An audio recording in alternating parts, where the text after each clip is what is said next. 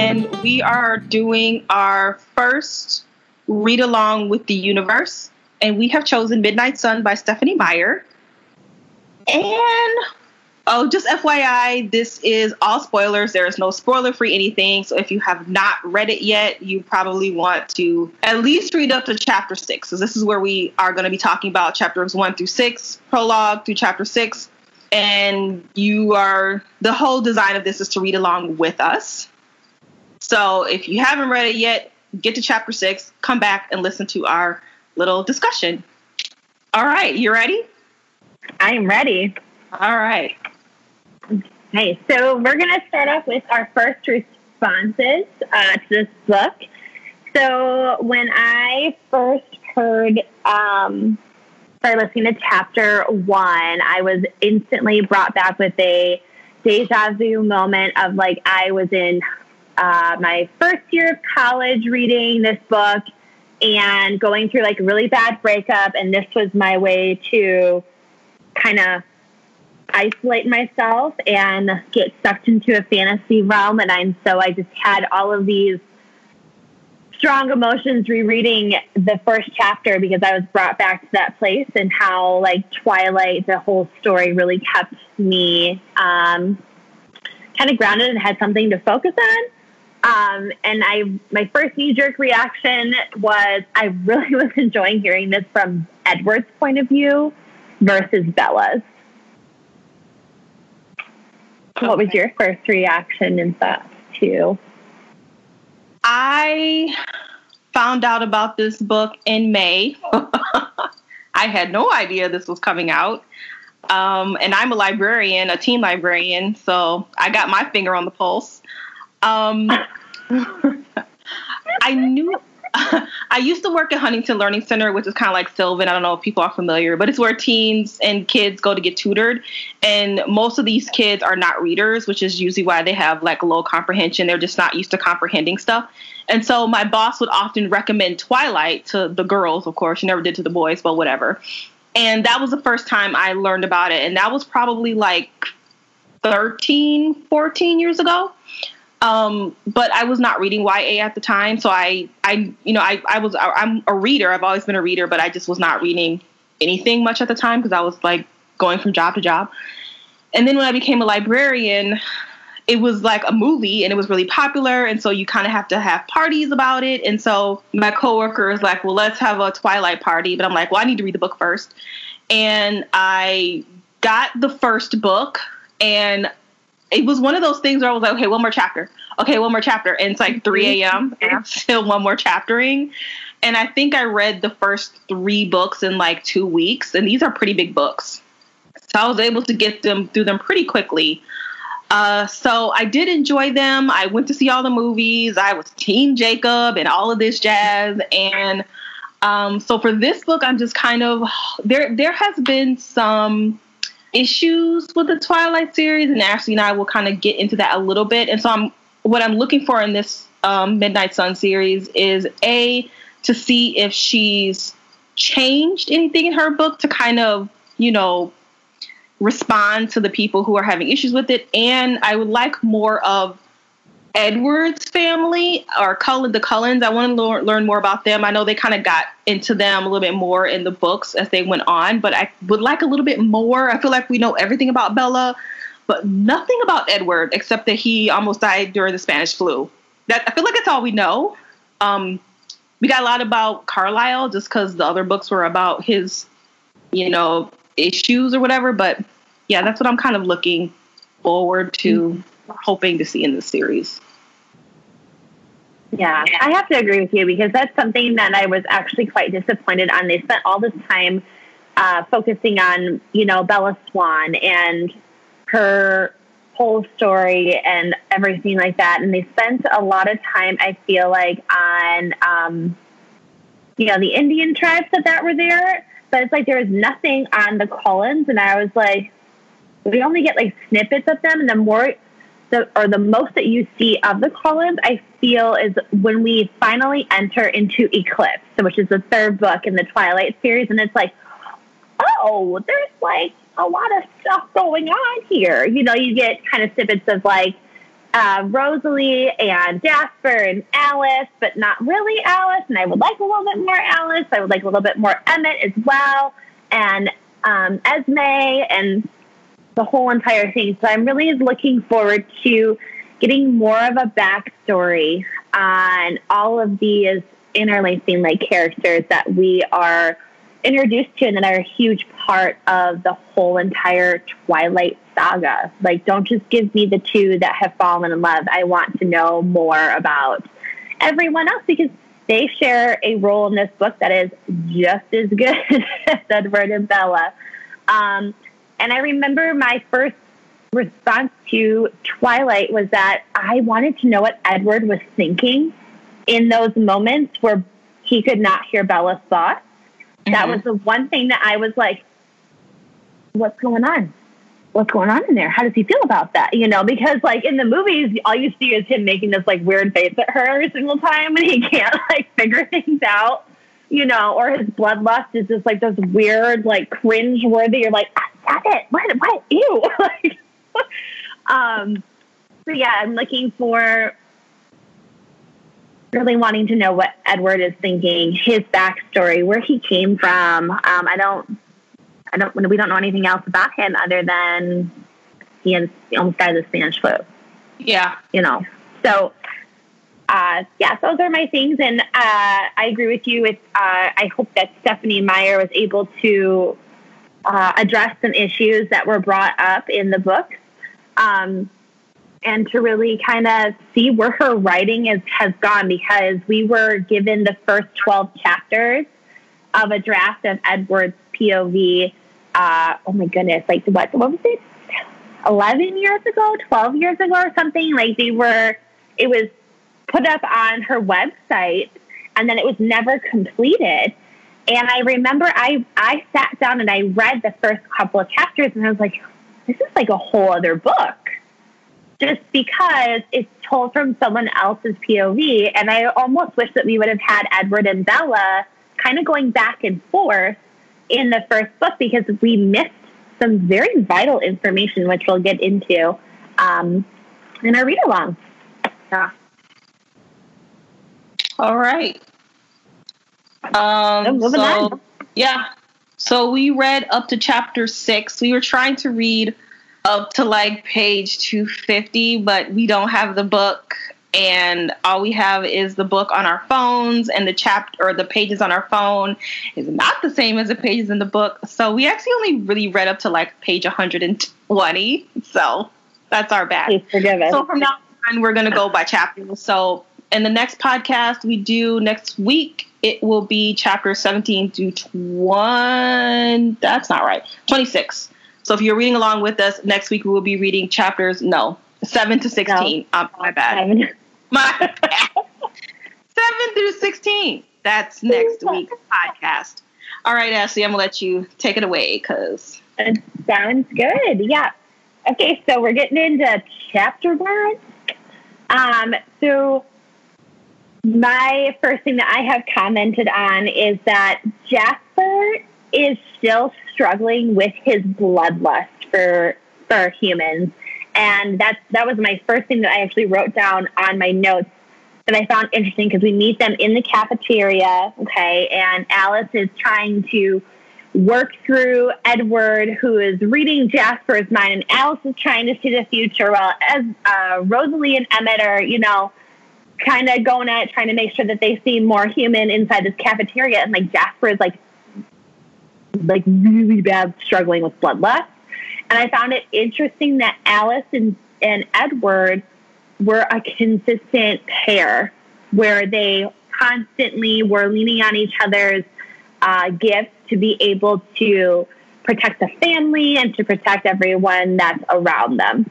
My next thing that I had was like Edward, weird little quirks are explained better in this first chapter. I'm like, oh, well, that's why he's so,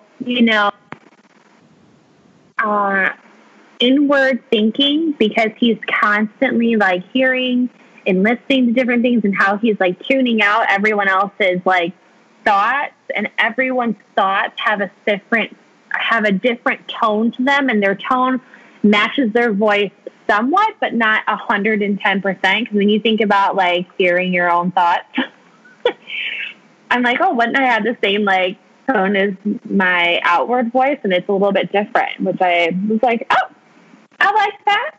You know, yet again, we're getting more of Edward. Mm-hmm.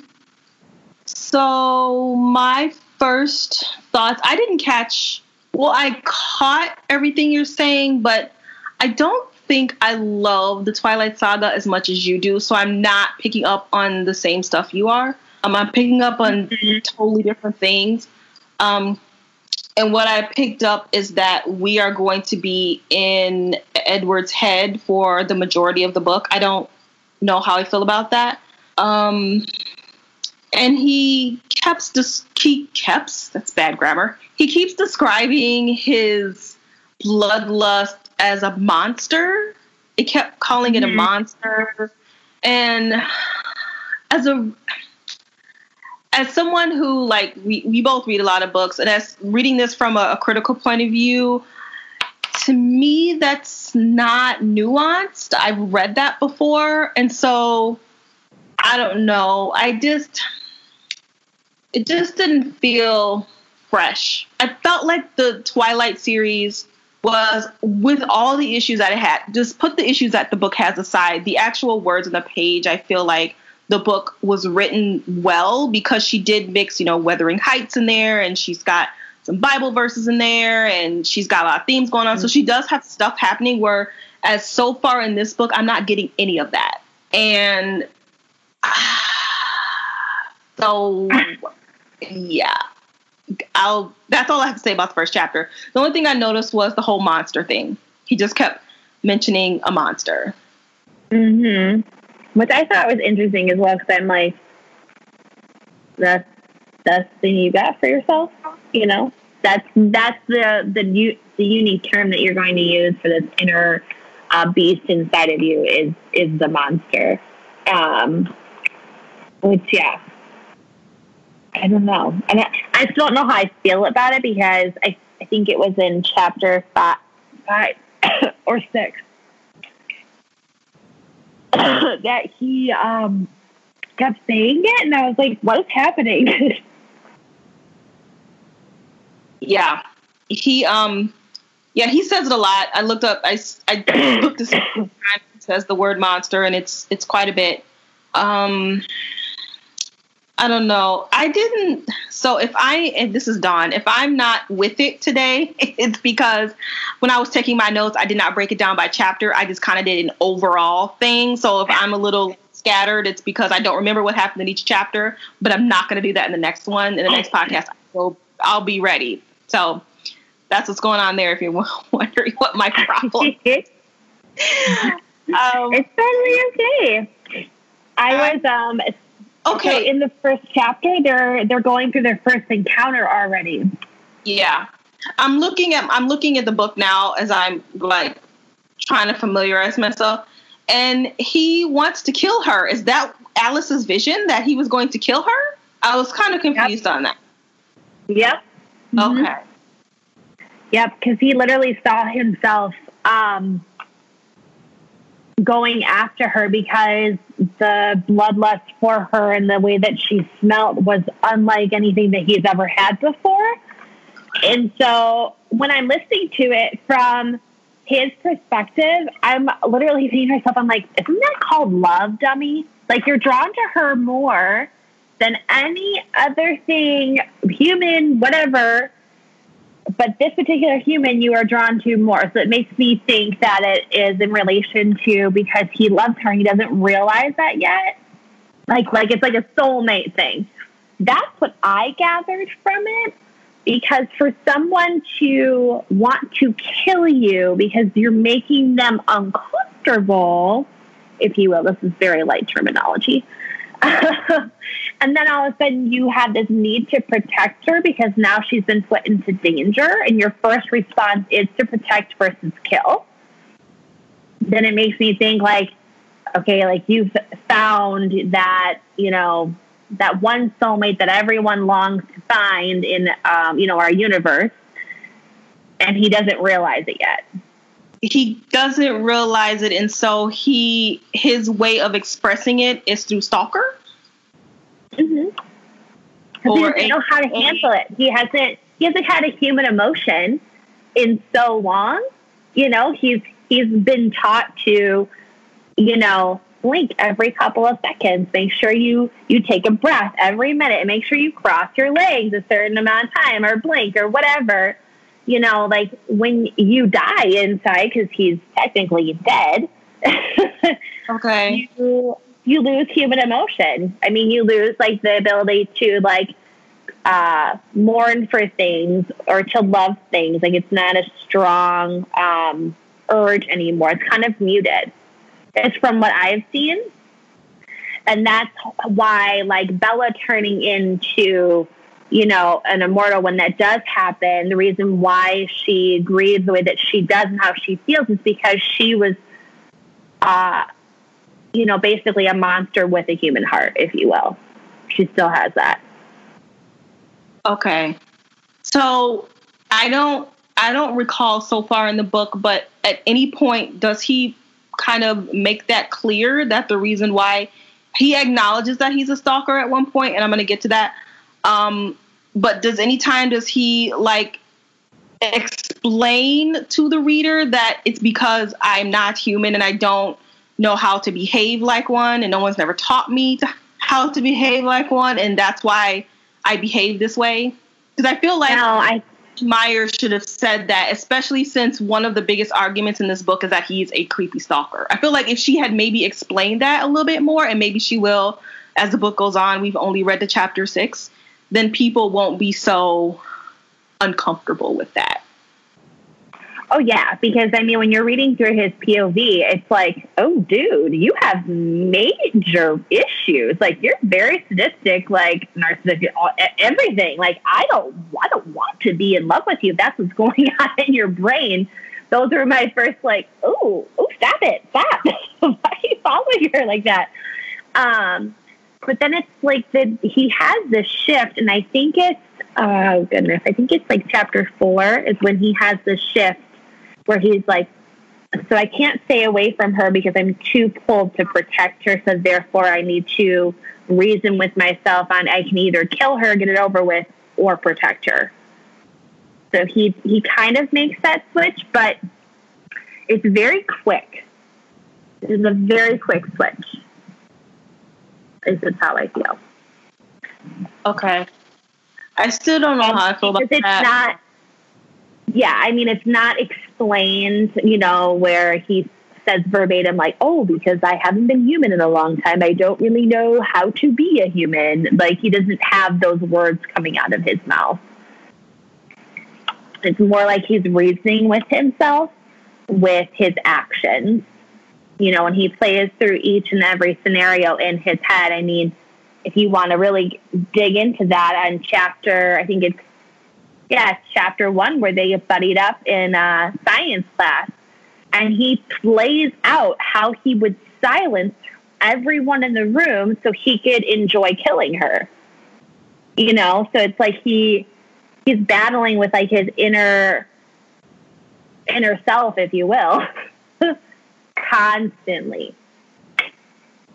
I feel like if Stephanie Meyer had have written that better, this would have made a better opening start for me, because to have this inner conflict between wanting to kill someone yet you're in love with them, like a love at first sight thing, is an interesting conflict, inner conflict, but I don't think she does it well, unfortunately. And I would have enjoyed the first 6 chapters a lot more if she had have developed that black and white issue going on in his head. I don't know, maybe not black and white is the best word for it, but that's a pretty stark contrast to have feelings about somebody. And all he does is kind of describe it as a monster. And I just want to kill her, and I need to go away because I want to kill her. And then now I have to protect her because all the other people want to kill her. And it's like, I just wish it had been written better. I don't know. Mm-hmm. Maybe it will be. Maybe it will be. I mean, listening to you talk about it, it's definitely kind of changing the way I feel about it a lot. coming from the point of view as he's been a long time since he's been human. He doesn't know how to behave, and so that's why he does. So it is kind of changing my perspective of him a lot, but I wish he just had made it a little bit more clear. Like I said, maybe it comes up in the other chapters. As of right now, not as much as I would like for it to. Because if I missed it, teens are going to miss it. It comes across as Stalker. Well, yeah. Oh, absolutely. I mean, he has, and this is still my chapter 1 notes. I was shocked to find that Edward just craved her smell. It wasn't, he wasn't drawn to the fact that he couldn't hear her thoughts. Like, that's not what drew him to her. It was the fact that the smell of her blood was so overpowering that he just could not contain himself. However, there was one part in that first chapter where he struggled with the monster, if you will, but had this little moment where he yearned to protect her because she was so new. It was a small, little itty-bitty moment where he said, like, but I do also struggle with the fact that I want to keep her from Mike Newton, who's like a gross man that's, just loving on her, in his mind, and she has no idea. And so he has this, knee-jerk reaction to, I want to protect her from him because he's disgusting. And then you'll be like, have you heard yourself? I have an issue with that too. Well, I don't know what chapter that's in, but it's not in chapter 1, so we'll get to that. Okay, and then let's see. Oh, I did not realize that he could cut off his air to himself. So he literally holds his breath and stops breathing altogether to be able to withstand that 1 hour. That was weird to me because I was they don't have to breathe. They don't even have to move. Like, they make them. So, and they make themselves blink and they make themselves go through human motions. So that makes sense. I don't know. It does, but I was like, I wish I could do that. You can breathe through your mouth. That's not the same. He wasn't even breathing at all. Okay. That's all I had for chapter 1. And chapter 2 is Edward, basically fleeing the scene and telling everyone, like, I'm leaving. Goodbye. See you later. And he heads off to Iceland with the Denali clan, which is where are they in Iceland, correct? I don't remember. I should, but I don't. They're in a snowy area. Okay. And I thought that was really interesting because we get to see the relationship between Edward and Tanya, because Tanya has a little bit of a thing for Edward in the movies. You kind of get that reaction that they were ex-lovers at a time. And it turns out that they were not lovers. They were just really close friends. And that's all I had for chapter 2. So that was interesting to me because I was like, we get to see into the Denali clan, which we found out about the Denali clan book 3 or 4. So it's like there's that little snippet in there. That there's a little storyline for you. And then going into chapter 3, I found that it was very interesting that Edward could not make out Charlie's exact thoughts, per se. He got, like, a gist of the thought, but Charlie also has this weird haze over his mind as well, where Edward could not hear into his mind the same as other people, too. And I was like, it makes me think, like, is Charlie a witch or something? Like, because he's got supernatural powers that he just didn't know about either. But Bella's not supernatural. She's just normal. So No, but when she becomes supernatural, that, power to block out people's minds from interfering with her brain is like huge. Oh, okay. She's not affected by anything other than brute strength, if you will. I was just like, I hope Meyer answers that question. What makes her and Charlie so special? Mm-hmm. I guess we'll see. My next thought was like, Edward couldn't let, Bella die. This is when she's getting run over by the car, and the way that Bella is depicted through Edward's point of view, she is a rather feisty woman. Like, she's not like this stupid, like, stuttering girl, if you will, that is just like trying to get into trouble, poking in different ways or whatever. Like, she is a well-read person. Like, she gets good grades. She's reading frickin' Sense and Sensibility, like, under a tree one day. She's not into the stuff that students of her age are. She's more of an older soul. And I felt like I was able to see that point of view of Bella. Whereas in the first book, she makes the comment, that her mom had said that she was born older. She's always like a 35 years past her time or whatever it is. And I didn't get that from Bella's character in the first book, but I definitely could get that from her character through Edward's eyes. Okay. Because she's like, I expect an explanation. You need to talk to me. I am not stupid. I saw your back imprint on this car. I saw you stop the vehicle. Like, yeah, she did that in the first book too.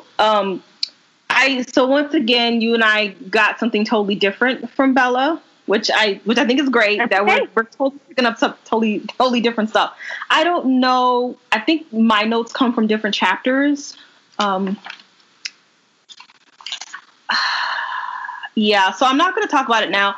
I felt like I was hoping Meyer was going to make Bella different in Edward's eyes than what the reader is often complaining about Bella.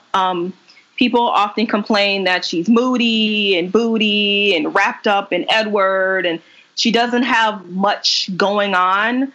She's just kind of, her life is just centered around him, and she was like really reckless with her life because she wants to be with him. And so people were really like, they don't like Bella because of that. Mm-hmm. I personally thought Stewart did a good job portraying the person that was written on the page. It wasn't Kristen Stewart's fault. That's what was written on the page. So the stuttering and everything, that's how she was written. But I get that she was smart, but I don't know. She was smart in she was smart in the Twilight series. And what I picked up on her, like I said, I'm not going to get into it in this chapter. I'll wait because what I have to say is in a different chapter. So, mm-hmm. It's okay. One thing I thought was really, so like when he saves her from the car and they're in the hospital and she wants to know what's going on and he's like, no, and she's like, tell me now. And I'm like, why can't he just say, look, this is a private between me and my family. I cannot tell you because it's going to cost us our life. And you're just going to have to accept that. I didn't like her being like, well, you need to tell me now. And I'm like, no, he doesn't. It's none of your business. Be happy that he saved you and move on with your life. It bothered me. It's like, just tell her to go away and mind her own. I think it also had to play with like Edward's cues. He was just more of like, oh, I don't know if I can answer it. Like he kind of gave off that vibe. And so instead of being direct with her, because he was continuously wanting to spend time with her, because he's like wanting to talk to her, but not kill her, but still wanted to talk, to her. But I'm just like, yet again, I'm sensing that this pull, and he doesn't know how to say no to her. Like he doesn't know how to make her go away because he doesn't secretly want her to go away. So he's he's trying to use more like probing questions or more like beating around the bush type of answers to her. And it's like, hence why she's like, just tell me, like, you're still here. You're still watching me. Why are you still here? Why do you need to not be checked out? That's just how I felt about it. and I'm going to say this right now, like, I really enjoyed the Twilight books. So if I'm a little bit more excited and more like Team Edward, I've always been Team Edward. Dawn is Team Jacob. So, you know, there will be moments where we disagree. Yeah. But my main thing that I got from chapter 3 was that in 80 years, since Edward's been turned vampire, okay, so in 80 years, you would think that he would have found someone that he cherished even a little bit, like to be close to.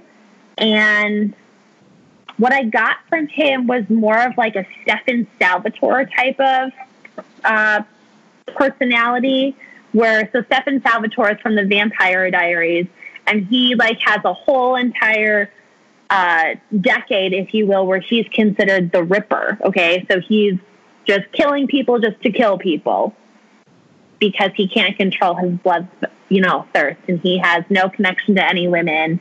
And so, except for like his best girlfriend. And so that's what I'm kind of picking up with like Edward's style, is like, he's just been so focused on trying to maintain this bloodthirst and whatever, because he used to be like crazy about it. And, you know, Carlisle has helped him curb his appetite to become vegetarian. So yeah, it's just really interesting to me that Bella continues to you know, pull at his heartstrings, if you will. And then it makes me think like, okay, do vampires have mates as well? Is that what's happening? Vampires have mates. Okay. I got nothing else from chapter 3. Okay. All right. So chapter 4,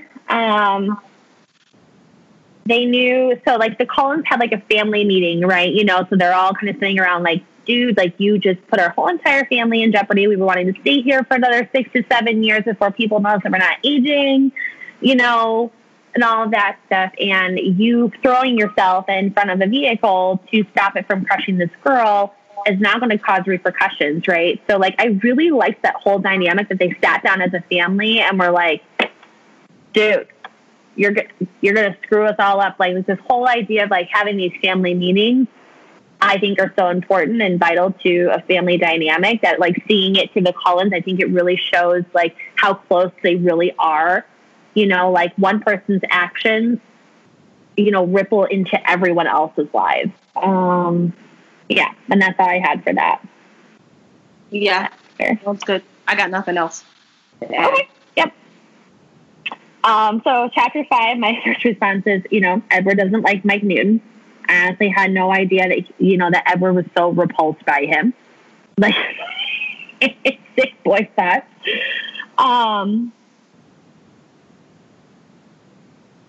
Edward was interested that it was interesting because he literally saw Bella lying about going to Seattle during like the homecoming dance or whatever it is. And he's like, you're not going to Seattle. Where are you actually going? You know, and that was interesting to me because he's trying to read her body cues and her responses to other people as a way of reading her. So to me, that just really spoke to the fact that he's having to relearn how to pick up on like people's cues again, because he's always had to be able to read people's minds. So he can always think one step ahead as to how they're going to respond. And so that's why she's so alluring, is because he can't do any of that with her. He has to try harder. Hence why he becomes stalker-y. And he's literally trying to see her through the school day through other students. I'm like, what is happening? You just can't let her go.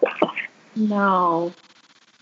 And then I put, is love causing him to make himself believe that he could keep her safe from the monster within?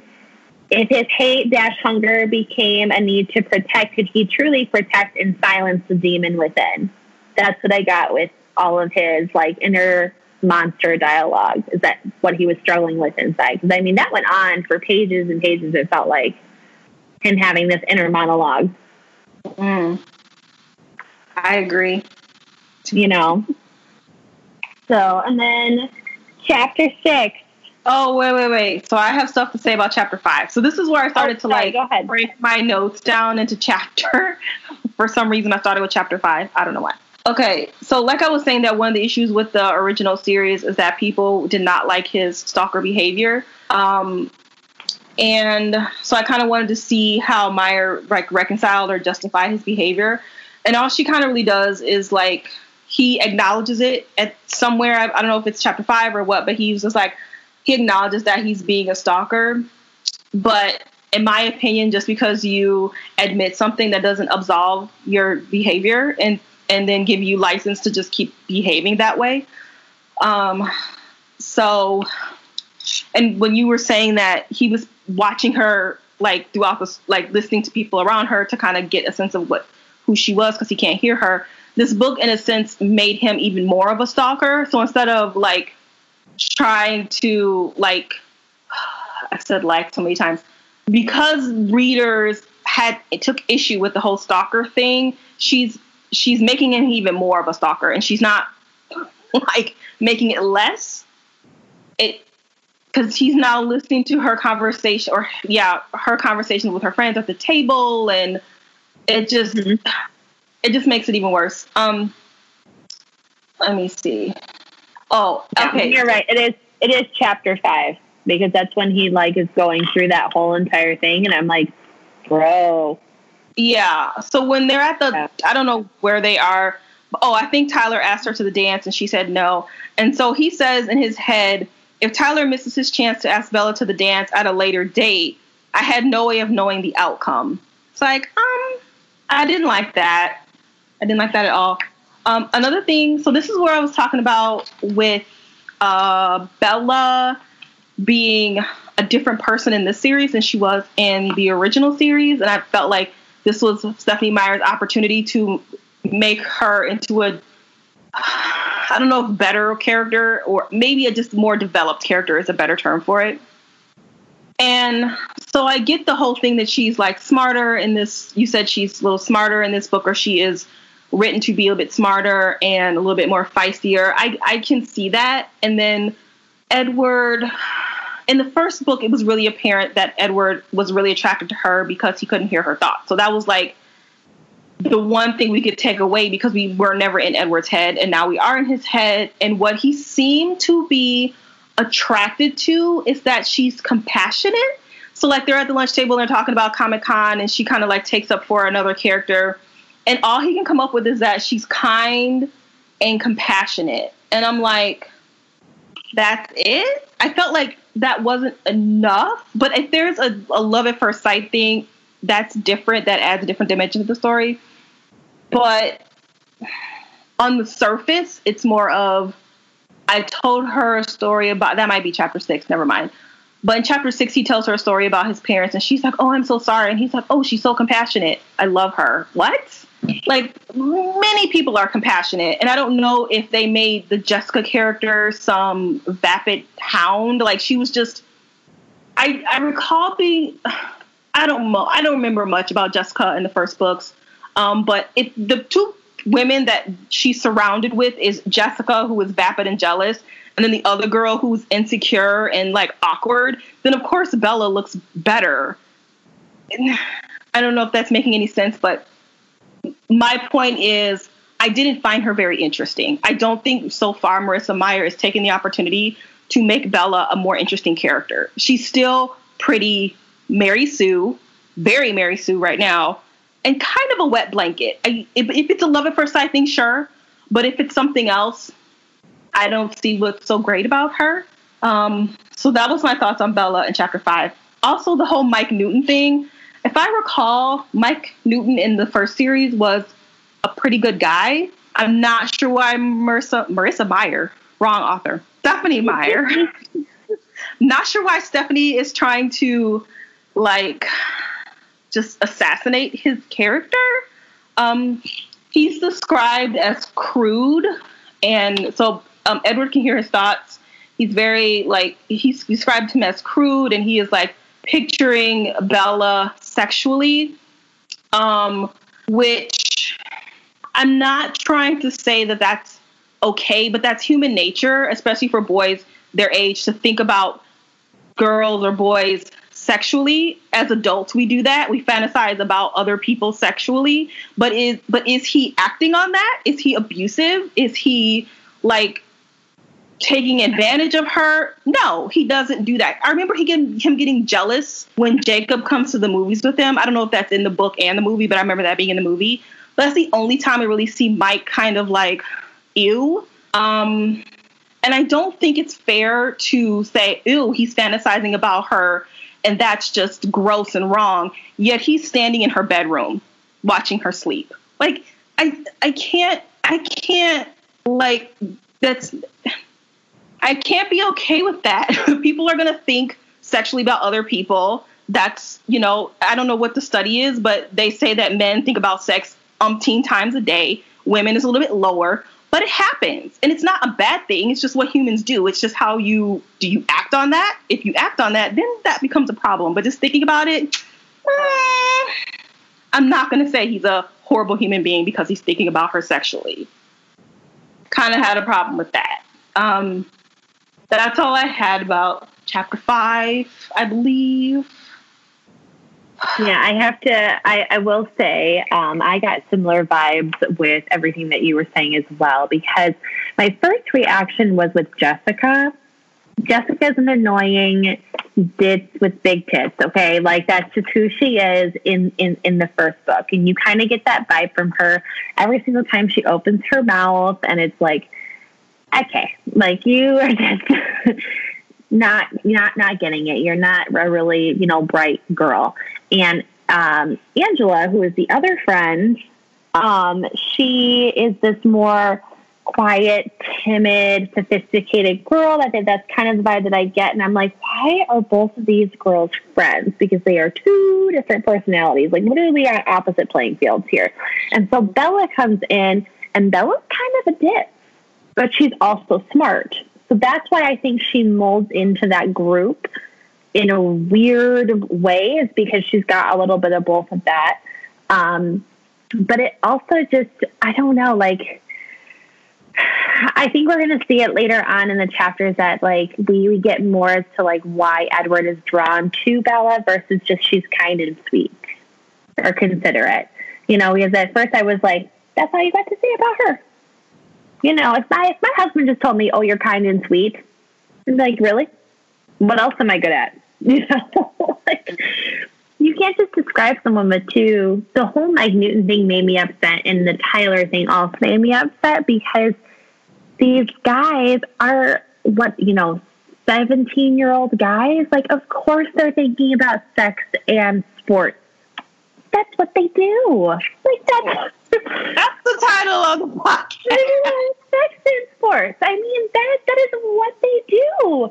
So, and because Edward was born in such a different era, he is not thinking that way, and he's lived his life. He's out of the hormone, their sex drive's racing, and they don't know what to do with themselves. And there's just all these emotions happening, and he's critiquing them based on their inexperience, and also based on their lack of, like, maturity, I think, is really and truly what it is. But I didn't like it because Mike's a good guy. Mike is your average 17-year-old guy that wants to ask the new pretty girl out to the dance, is kind of the life of the party.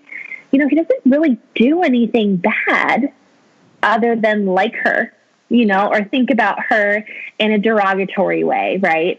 So that's the first thing where Edward's like, oh no, because how he was raised is that you court a woman before you marry her, right? And it's like, there are these outings that, they're supervised outings, so you don't do stuff like that. So it's like, of course, Edward's going to be like, what is going on in this gross pig's mind?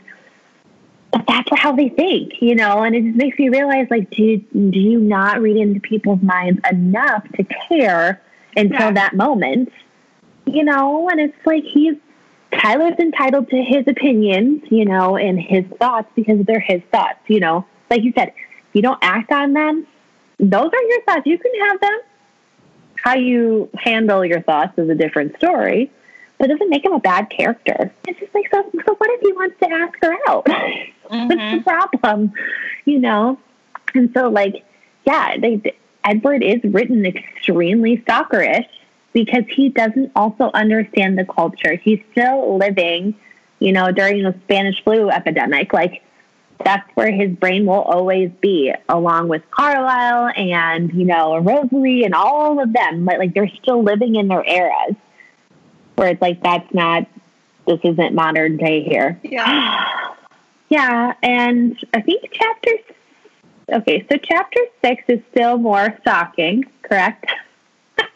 Stalking. More stalking, and Bella faints at blood during the one of their labs or whatever that they had to do, and I found that was weird because I don't remember her doing that the first time. I do. Wait, what happened? I remember them doing labs and looking through a microscope. Well, in the movie. I've seen the movies more than I read the book, so sometimes things in the movie don't happen in the book. Yeah, no. So I think it was in the book, but it was another lab scene, and he is sitting out, because he still didn't want to face her or something weird because they were doing blood work or whatever in the lab class. So of course he's like, I'm going to skip out because I can't, do this class today. And she's like, oh, well, that's dumb. And she faints. And I was like, why is she fainting at the sight of blood? That's weird. I don't know. It just seemed like a trait that was not consistent with her. But maybe I missed something. I wish I knew the books better to answer that. But I thought that was weird too. I was like, I don't recall her fainting in class. I don't remember that. But you can't go by me. I only read the books once. Oh, yeah. And then I did like the fact that Rosalie, we get more of like Rosalie and Emmett's like love story. They were a love at first sight encounter. Whereas Alice and Jasper, we learned that Alice was having visions about Jasper 28 years before they were united with each other. And she was like sending things like back to him so he was able to find her. It was really interesting to me because I'm always, curious as to like, well, how did they find each other or whatever? Alice and Jasper definitely had a type of meeting that I would expect from someone who's able to see the future. So yeah, those are my final thoughts on chapter 6. So what about overall the first 6 chapters? Did they meet your expectations? I think the fact that I like breezed through it so quickly is a testament to the fact that I was craving a good vampire story, if you will, because all I could think about was us reading Crave by Tracy Wolff and how much even better, this book is versus that whole Crave story.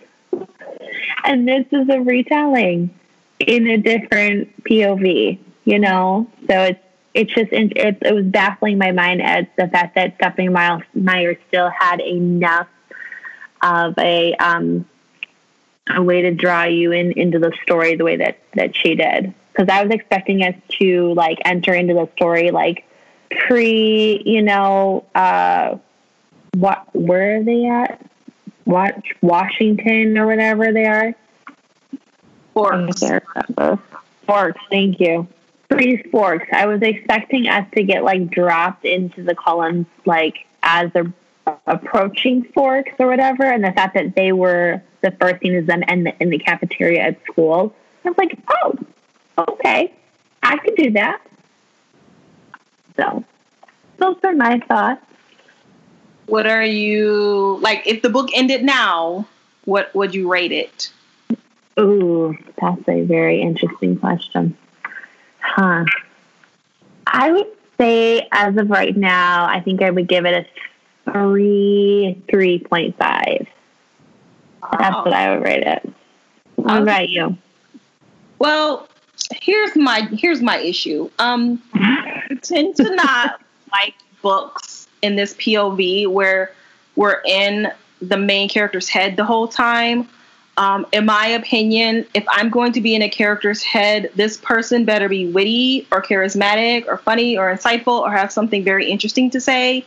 And so far, all we're getting is stalker behavior, and she's tasty, and he's trying to kill her and not kill her. And I'm not interested in Edward and what he has to say. So far, we're in his head a lot, and I don't want to hear it. It's a lot of repetition, and it's not like a beautiful prose. Like, if you're going to be in someone's head, they better be a beautiful speaker and thinker, because we're going to be in his head for 700 pages. So he better have something interesting to say. And so far, he really doesn't. And it's really bumming me out. I can honestly say I was really bored, and I am not enjoying it at all. So this is going to be an interesting podcast where you are really liking it and I am not. I think this is the first time that we are on opposite ends of the spectrum as far as liking a book. Right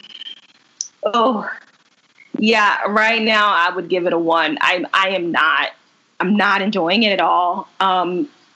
She's not so far, at the beginning of the podcast, I talked about how there were some issues with this book, and like the stalker behavior was a problem. People were saying that it was a lot of misogyny.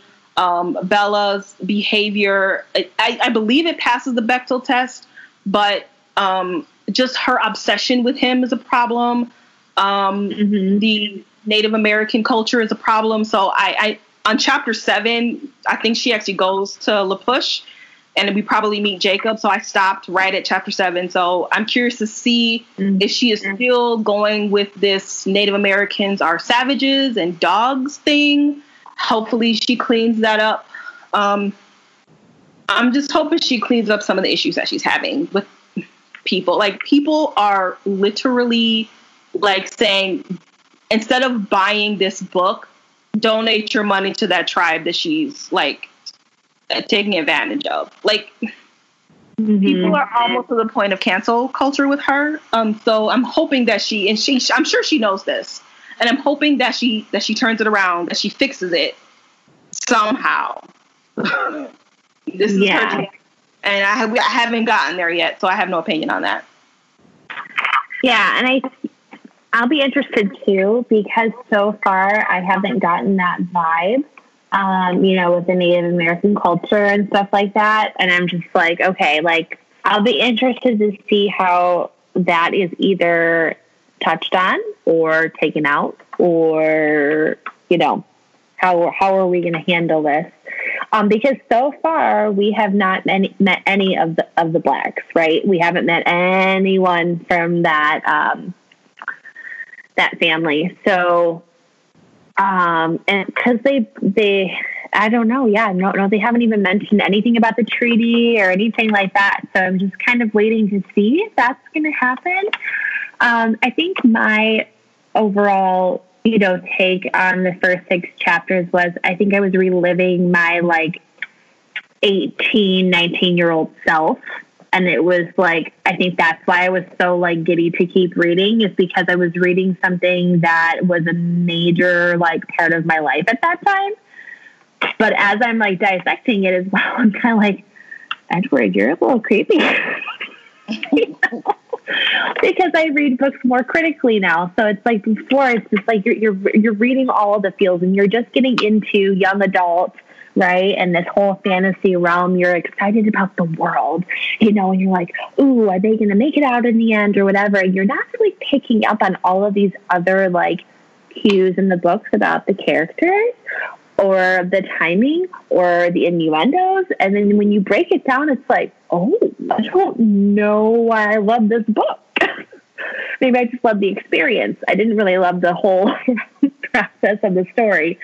But I really hope Edward, I guess, creative side, that's just how I saw him in the first books when I first read about him, was Edward is this silent, creative person who, writes this beautiful music, and he's waiting for the right girl and all this other stuff. And I'm just getting a lot of stalker vibes, I think I'm trying to like stand up in his corner, but I don't know if I'm going to be up in his corner for too long. Yeah, I mean, in the first book, he was Stalker, but it wasn't that bad. It was bad because I believe we saw him in her room. Yeah, and then like she gets into a bit of a jam with some guys and he comes to save her. But because it's told from her point of view, she's not really looking out for him. But now that it's told from his point of view, it's like he is with her all the time because this is about their romance. And so Meyer has to get them together. She has to keep them together before they start dating. When they start dating, they're probably together all the time. But up until that point, she has to be in the story somehow. So the only way she can be in the story is by him watching her. And as I go into chapter 7, I'm like, oh God, he is going to be there while she's at La Push, and he's going to see her with Jacob, and then I'm going to have to freaking hear about it. And I am not looking forward to that chapter because I know he's going to be there. I'm just like, oh my God, here we go. So in the original series, we saw some Stalker vibes, but you were able to kind of get over it because it's like, it's creepy, but there are so many other good things going on that it's not, I can look past that. How I moved the whole Native American savage thing, I don't know. I was not a teenager when I read this book. I was in my 30s. I missed it. I missed it 100%. So when we were talking about it, I was like, was I really that dull? And just completely like tunnel visioned or something to miss this theme? So I'm Black, and sometimes I am able to pick up on the oppression of other races. And so I'm not Native American. I don't know like their struggle, but I know how it feels to be a brown person in America. And I should have been able to pick up on that, but I just didn't. And I'm like, and once again, I was in my 30s and I did not pick up on that. And I was like, was I blindsided by the hotness of Jacob? What the hell, Dawn? Like, what is that? I know. For not catching that. So I catch it in other books like a lot, but even back in the day I would catch it in other books, but I just totally didn't catch it in this one. So yeah, I don't know. I mean, we'll have to see. Yep, we'll have to see. Well, thank you for joining us for the first 6 chapters of Midnight Sun by Stephanie Meyer, and we will catch you in the next podcast. Bye-bye.